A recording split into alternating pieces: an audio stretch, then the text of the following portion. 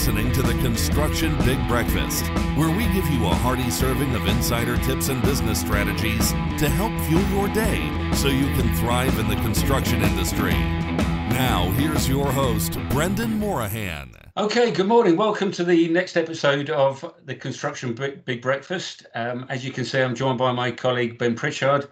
And today I'm delighted that we've got David Beer joining us from Mott MacDonald. David has known both Ben and I for many, many years now, and really looking forward, Dave, to hearing about what you've been doing since we last met in person. How are you? Cool. Yeah, not bad. It's kind of different times, but you kind of live through it, don't you? You certainly do. Well, you have to. You've got no choice, have you? Yeah. Now, David, as you know, this is the Construction Big Breakfast, so we've got a really important question to get out of the way. I had my my usual porridge for breakfast. It's my staple. It's what I kick off every day with, including the weekends. But people know that. More importantly, what did you have for breakfast? I had a cup of tea and a Snickers. Snickers? Yes, I had an early morning meeting, so I grabbed a Snickers and ran upstairs again. Well, congratulations. That's the first. I don't think we've had a Snickers and cup of tea on this, so that's great. I trust that isn't a normal. What about you, Ben? You can't beat that, I'm sure. No, I mean, to be honest, we've got a question both your choice in chocolate and choice in breakfast, but maybe that's a subject of a different podcast. So I did something slightly better, but I grabbed a cup of tea and a bowl of cereal this morning. So yeah, nothing fancy this morning, but plenty of healthy and much tastier than the Snickers. So there, David. Cool. Look, David, let's fill in the gaps a little bit. I know that you've been heavily involved in the aviation sector around the world. I'd be very interested in some of your experience of that. The good, the bad, and the ugly, as it were, and what is the crossover between aviation and construction? Certainly, if you go back to the Sir John Egan days, there was a lot to learn both ways there. So I'd be interested in your take on that, and then maybe take a pause, because the whole world took a pause 12 months ago. And then maybe we could pivot into what's happening with the aviation and what's happening with you thereafter. But let's go back to what's been going up to this time last year. Okay. So aviation is and has been a really vibrant sector for decades now.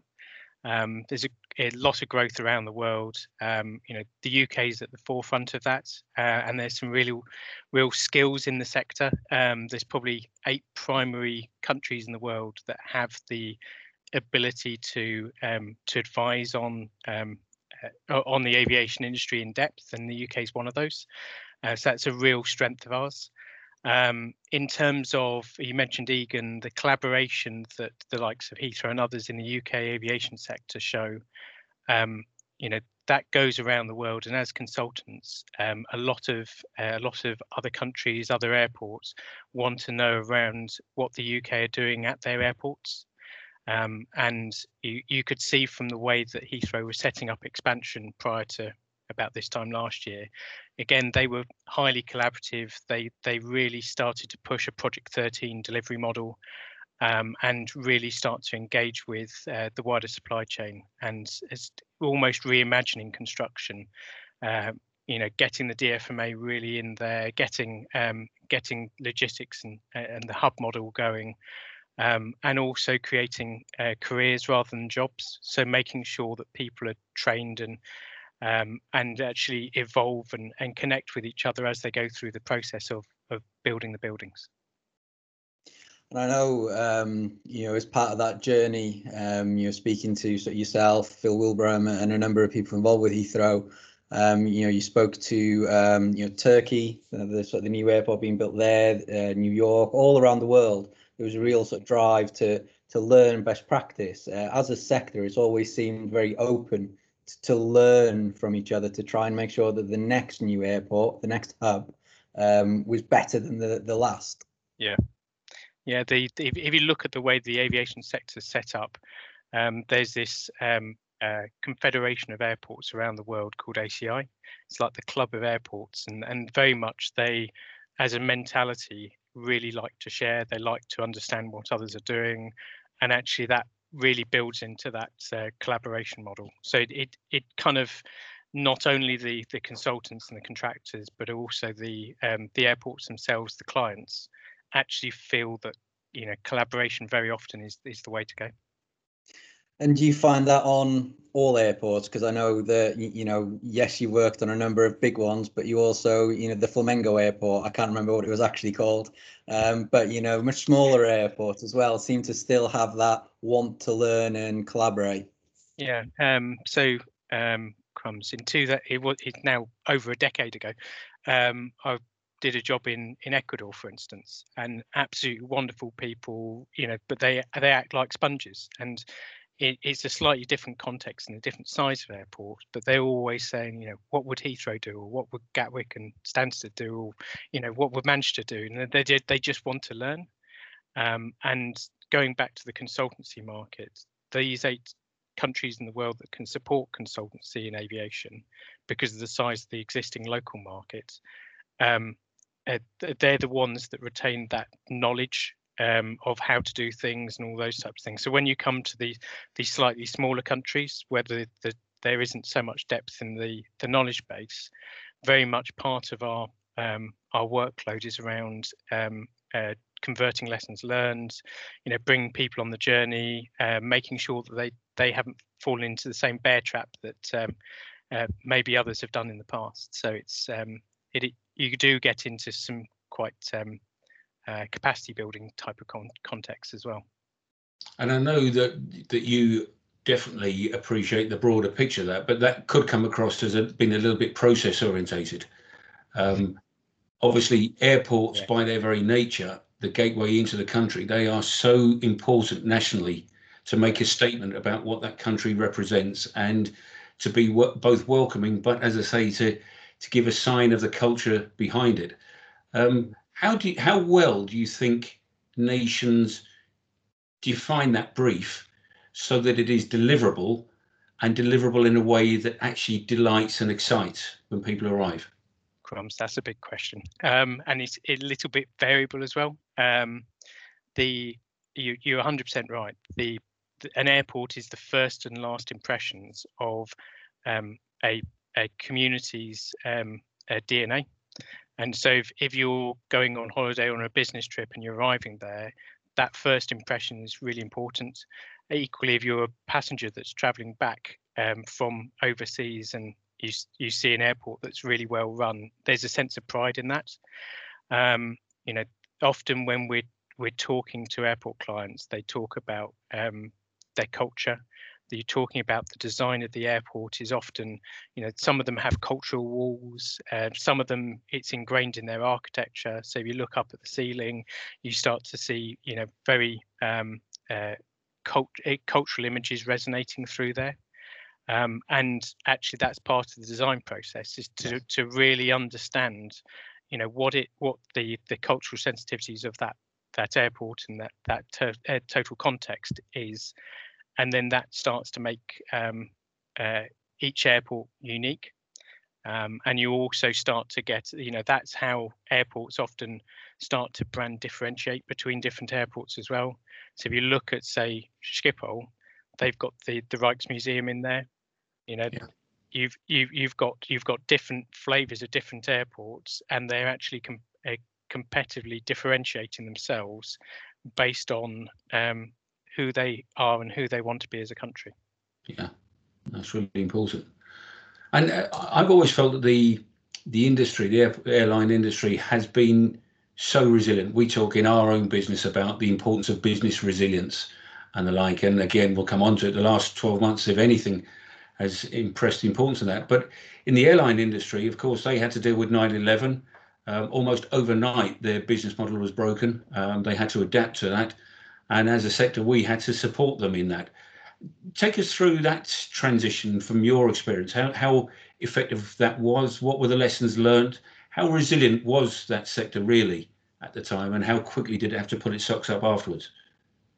So generally aviation, bar maybe the last year or so, has been incredibly resilient. You generally have a real bounce back of traffic quite quickly following any of these kind of shock events.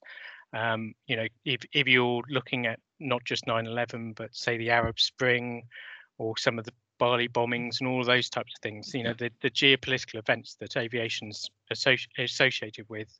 You know, the volcano as well, kind of in Iceland. You do have a short period where, you know, you don't have the planes flying, but often very much the market returns quickly, and actually this probably makes COVID a one-off compared to some of the other shock events that we've had in the past. And how would you say, how responsive has the construction sector been in assisting aviation to bounce back? Well, in previous forms, I think the construction sector in itself, because of the bounce back's been quite quick, the underlying business models of the airports hasn't been that badly affected. You've had often the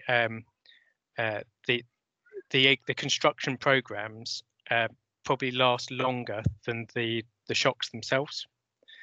I think this time we've had a slightly different kind of impact that really it's fundamentally hits all of the airports all at the same time. You know, the traffic is hugely off, and actually you've got lots of airports that can't even cover their fixed costs at the moment. So that then you do adopt a slightly different approach. And I know that a lot of airport programs around the world have been put on pause as a direct consequence. When you're looking in the construction industry's response to that, then, you know, there's got to be starting off with a fair amount of understanding. You know, these are companies that, you know, there's a fundamental challenge to their existence. Yeah.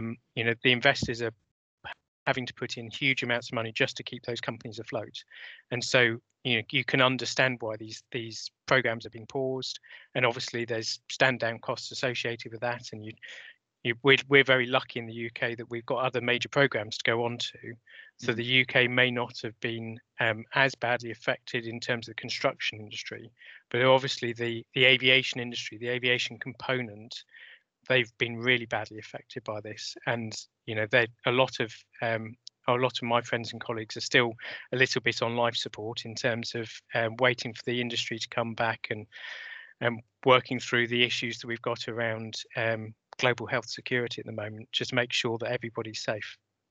Right. And what is the belief within the industry? Is there confidence that it will come back? Yeah, well, it's and different regions are different. So the UK very much is at an epicenter of COVID at the moment. Different markets have different size of domestic markets as well. So if you're looking at, say, China or the US or Australia, you know, they've got quite big local markets, so it would seem easier to restart those types of parts of the aviation global network quicker. You know, they're having to deal with changes to legislation, changes to government policies almost on a daily basis at the moment. But actually, I think the long term is that the fundamentals will return. You know, aviation, if you look at just the UK, Heathrow is responsible for 40% of the exports to the UK. Yeah, and so when you're talking about getting back to a growth agenda or kind of getting back to some level of economic normality, the airports are often a fundamental gateway to a region or a country. So, you know, it will return. It might return in a slightly different manner, but actually the fundamentals are, you know, there's huge economic and social benefits that aviation brings. If you look even outside of the export side of things, you know, lots of countries around the world rely on tourism, and, you know, a lot of people come in through those airports and provide huge amounts of jobs for the local economy through the tourism they offer. And Ben, sorry, did you want to come in there? No, go on then. I was just going to ask, and to what extent do you think the capacity will be retained, the skill sets, the knowledge will be retained in this vacuum at the moment, so that when things do pick up, that they can be drawn upon? Yeah, that's a really, really powerful point. Is you know, there is a real risk at the moment that the skills will be lost to the aviation sector. I know that you know, our partners and our competitors and our clients are all saying the same things. So from a retention of that skill set within the construction community, we are quite lucky that the aviation sector, the people in it, often have transferable skills. And I know that there are programs out there where, and MOTS are involved in those, where we're trying to assign aviation people kind of work on these other major programs like Highways England, or kind of some of the Network Rail projects, or HS2, to give them a pathway to through the next year or two. Yeah. Because again, the whole industry will recover, and then it's a case of if we haven't protected those people over that time period, then we're going back to basics, and we'll be a lot poorer as an industry as a whole. Yeah, that's a really important point. Yeah, I mean, it's a great opportunity, isn't it, for rail, highways, nuclear, all the other sort of programs that are carrying on to really sort of be that sponge. Except instead of Ecuador, you're in Milton Keynes or wherever you are. Yeah. The pisco sours are better in Ecuador. So I was one of the challenges for the aviation industry and sort of generally sort of construction and everything else for a number of years, and what was becoming a focus is sort of the issue around sort of the climate, carbon, and things like that. So you had this sort of burning platform in some ways for the industry already that was in some ways difficult to achieve when there was investment in sort of improving infrastructure and everything like that. And then COVID sort of has probably gotten off track a little bit because it's hard to invest in improving when you haven't got the traffic.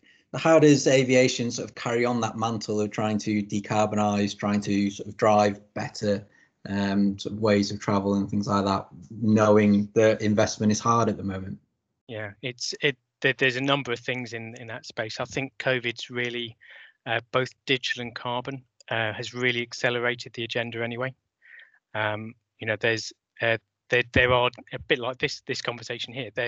People have suddenly found Teams exists, and you might get Teams out, but I think there will be a subtle realignment about how people do business. I think there are things already in train around, and it's very much easier to decarbonize the on the ground infrastructure.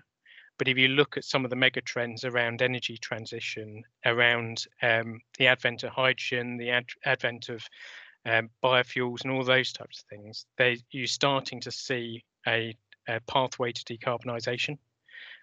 So it isn't just around building the building anymore in the most green way you can. I think there's also the policy context is quite important. So obviously there's COP26 in Glasgow this year. We know now that the UK government are keen to put out policy associated with aviation at COP26. But in advance of COP26, all of the governments around the world that are looking to come to COP, they're looking to put their carbon budgets together to understand how the various different sectors of the economy play into the decarbonisation pathways of each country. So the UK has very much been leading in a lot of this. So there's kind of the CCC team that advised the UK government. They've been monitoring, and they're now up to the 6th carbon budget of how we're doing as a country. And generally, we're doing really, really well. But you start to get into that starting to set a policy agenda, which you started to see in the UK government coming back with, say, the 10-point plan. And that's wider than just aviation. That talks about, heating, that talks about types of energy, it talks about types of surface transport, but each of those, aviation's like a mini city. So either directly or indirectly, all of those 10 points apply to aviation.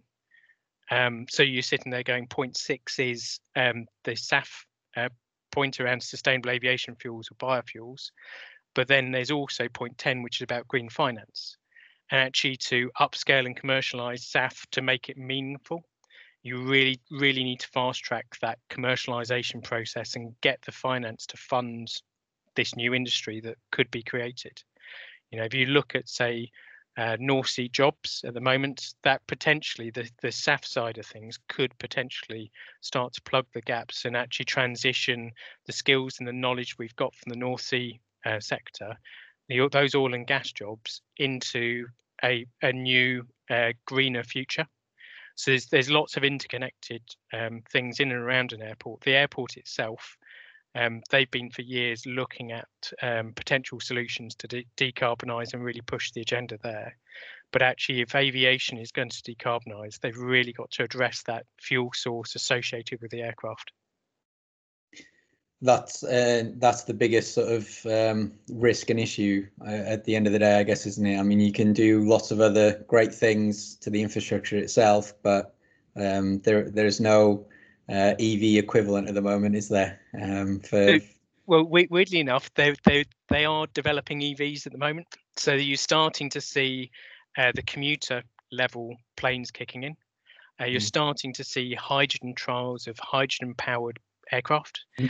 You're starting to see them testing the limits at the moment on SAF. You can fly with a 50% SAF blend.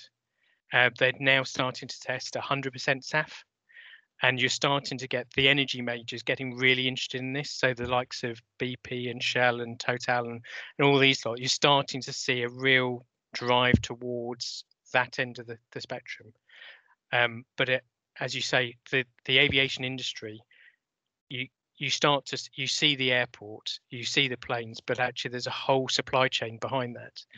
So all of the hydrogen expertise that we're starting to look at, say Tees Valley, where they've got the hydrogen transport hub and master plan and business case.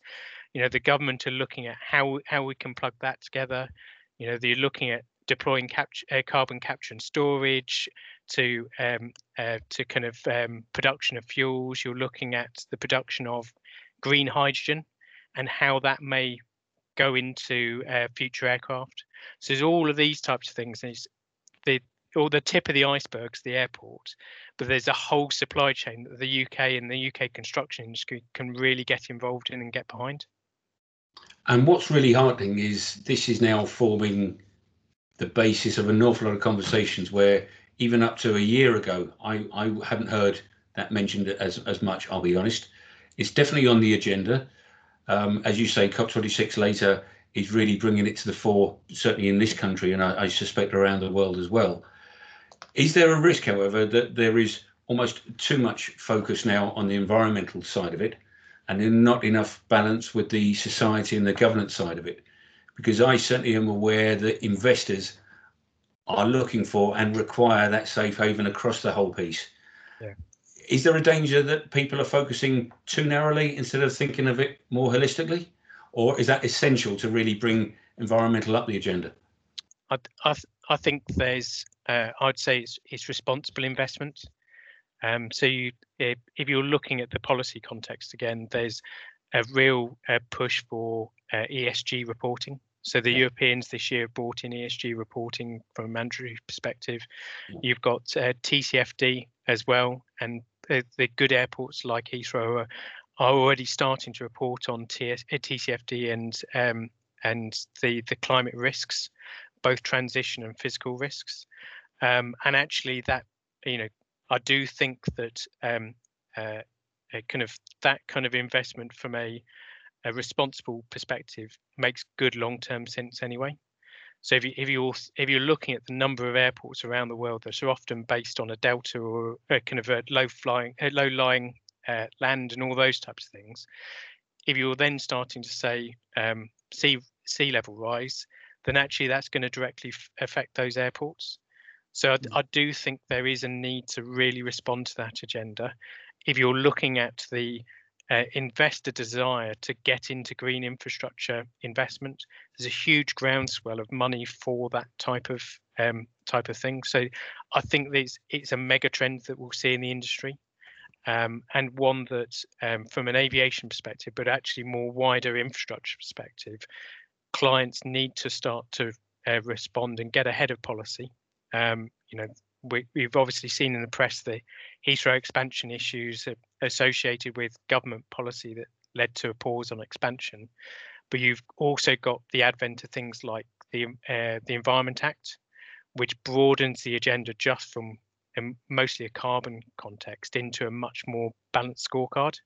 Yeah. You're starting to get into net biodiversity gains and all of these other things, and actually good infrastructure providers should be a benefit not just to the businesses but the communities they serve as well. I think that's probably where we'll end up getting to. If you look at places like New Zealand, for instance, they've stopped communicating around GDP growth, and they're actually starting to talk around shared prosperity. And so I think the next mega trend might be less around growth. It's probably more about the right, almost shovel-worthy schemes rather than shovel-ready. Yeah.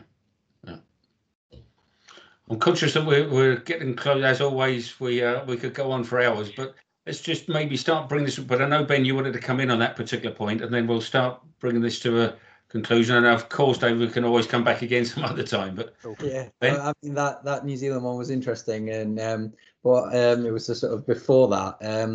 Aviation. As a sort of an industry, it does so much good, and it's laying the foundations for some fantastic stuff to decarbonize. But when you look at the sort of the Heathrow expansion and so many things out there just seems to be a real perception issue, especially with the general public. They'll never believe that it can be done, that it's all smoke and mirrors. How can that be overcome?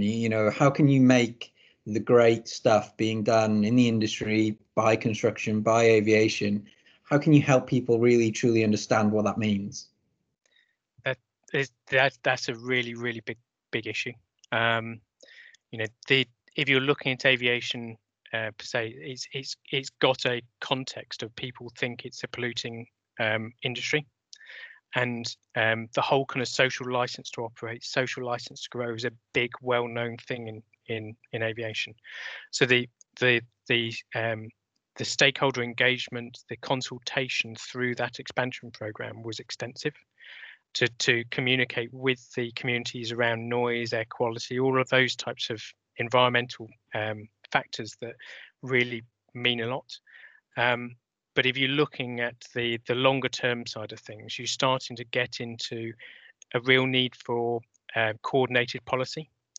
So one of the things, we touched on SAF earlier, having an integrated SAFs policy that not only links in from an aviation perspective, but links into the wider economy.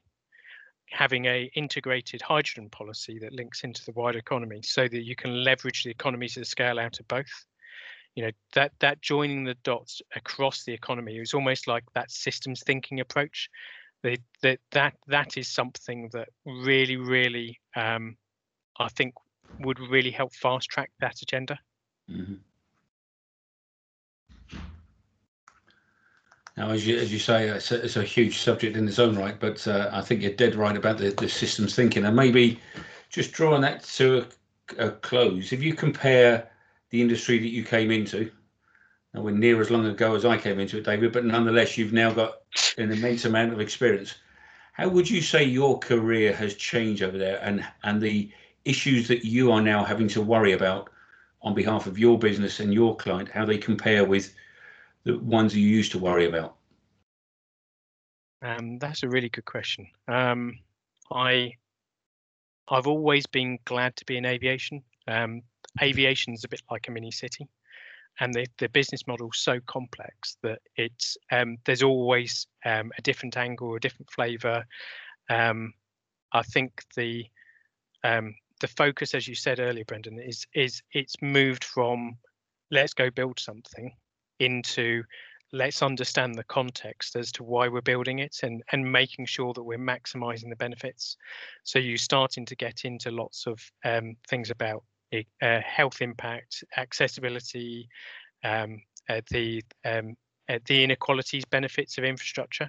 So how do we use the development of infrastructure to push society's aims forward? I think that is something where the social conscience, not just in the UK but globally, is increasingly at the forefront of why we're doing the job. People are more aware of why we're doing the job rather than just what the job looks like. And I think, going back to the policy side of things, aviation is probably at the forefront of that because it's very visible. If you get in a taxi to go to an airport, generally the taxi driver's got a view on the airport. Yeah. And everybody generally has a view on the airport, but so we've lived often in that sphere for a while. You also see it from some of the stuff coming out more recently on HS2. There is a real social conscience that construction needs to be aware of and very much is aware of, and I can't see that stopping anytime soon. And frankly, from a personal point of view, that's when we're at our best. Because I think that really does, when people realise the purpose of what they're doing, I think it brings out the best in them. So, look, I think that's a very positive note to finish on, David. I'm really pleased that you're able to join us. I look forward to meeting you in person before too long. It'd be nice to go for a beer, yeah. Exactly. Keep up the good work at what you're doing there at MOTS. It's really impressive, all the work you have been doing. I hope you do manage to keep, as you say, your friends and colleagues on that life support from a career point of view. It's so important that we don't lose that talent. So wish you all the very best at that, and thank you for joining us today. We'll obviously share your details. I'm sure you don't mind us if our listeners wanted to join you on LinkedIn or whatever and continue the conversation. But for the meantime, I really appreciate your time, David. Cool. And Ben, thank you for helping in delivering what I hope our listeners will agree was a very interesting conversation. But as I said, just the start of it. And for those listening, thank you. I apologise for the noise pollution that is a grumpy 7-month-old Dachshund. I did try and mute him, but I'm not sure if I caught him all the time. I'll let you get back to him then. So look, thanks very much for listening, everyone. I hope you did like and enjoy what you heard. If you did, please do share that with others. Please subscribe. If you didn't, always welcome any constructive views. And if any of you out there feel you've got something to contribute, we'd be more than delighted to have a similar session with you. So in the meantime, all keep safe and look forward to seeing you again in a future episode. Thank you. Bye for now. For the highest R&D tax credit you can claim. We help construction businesses get back millions in tax credits every year. Contact us today for a free review. Thanks for joining us this week on the Construction Big Breakfast. Make sure to visit our website, www.invent.com, where you can subscribe to the Construction Big Breakfast on all platforms, so you'll never miss a show. While you're at it, if you found value in the show, we'd appreciate a positive rating. Or if you'd simply share it with a friend, that would help us out too. Be sure to tune in for our next episode.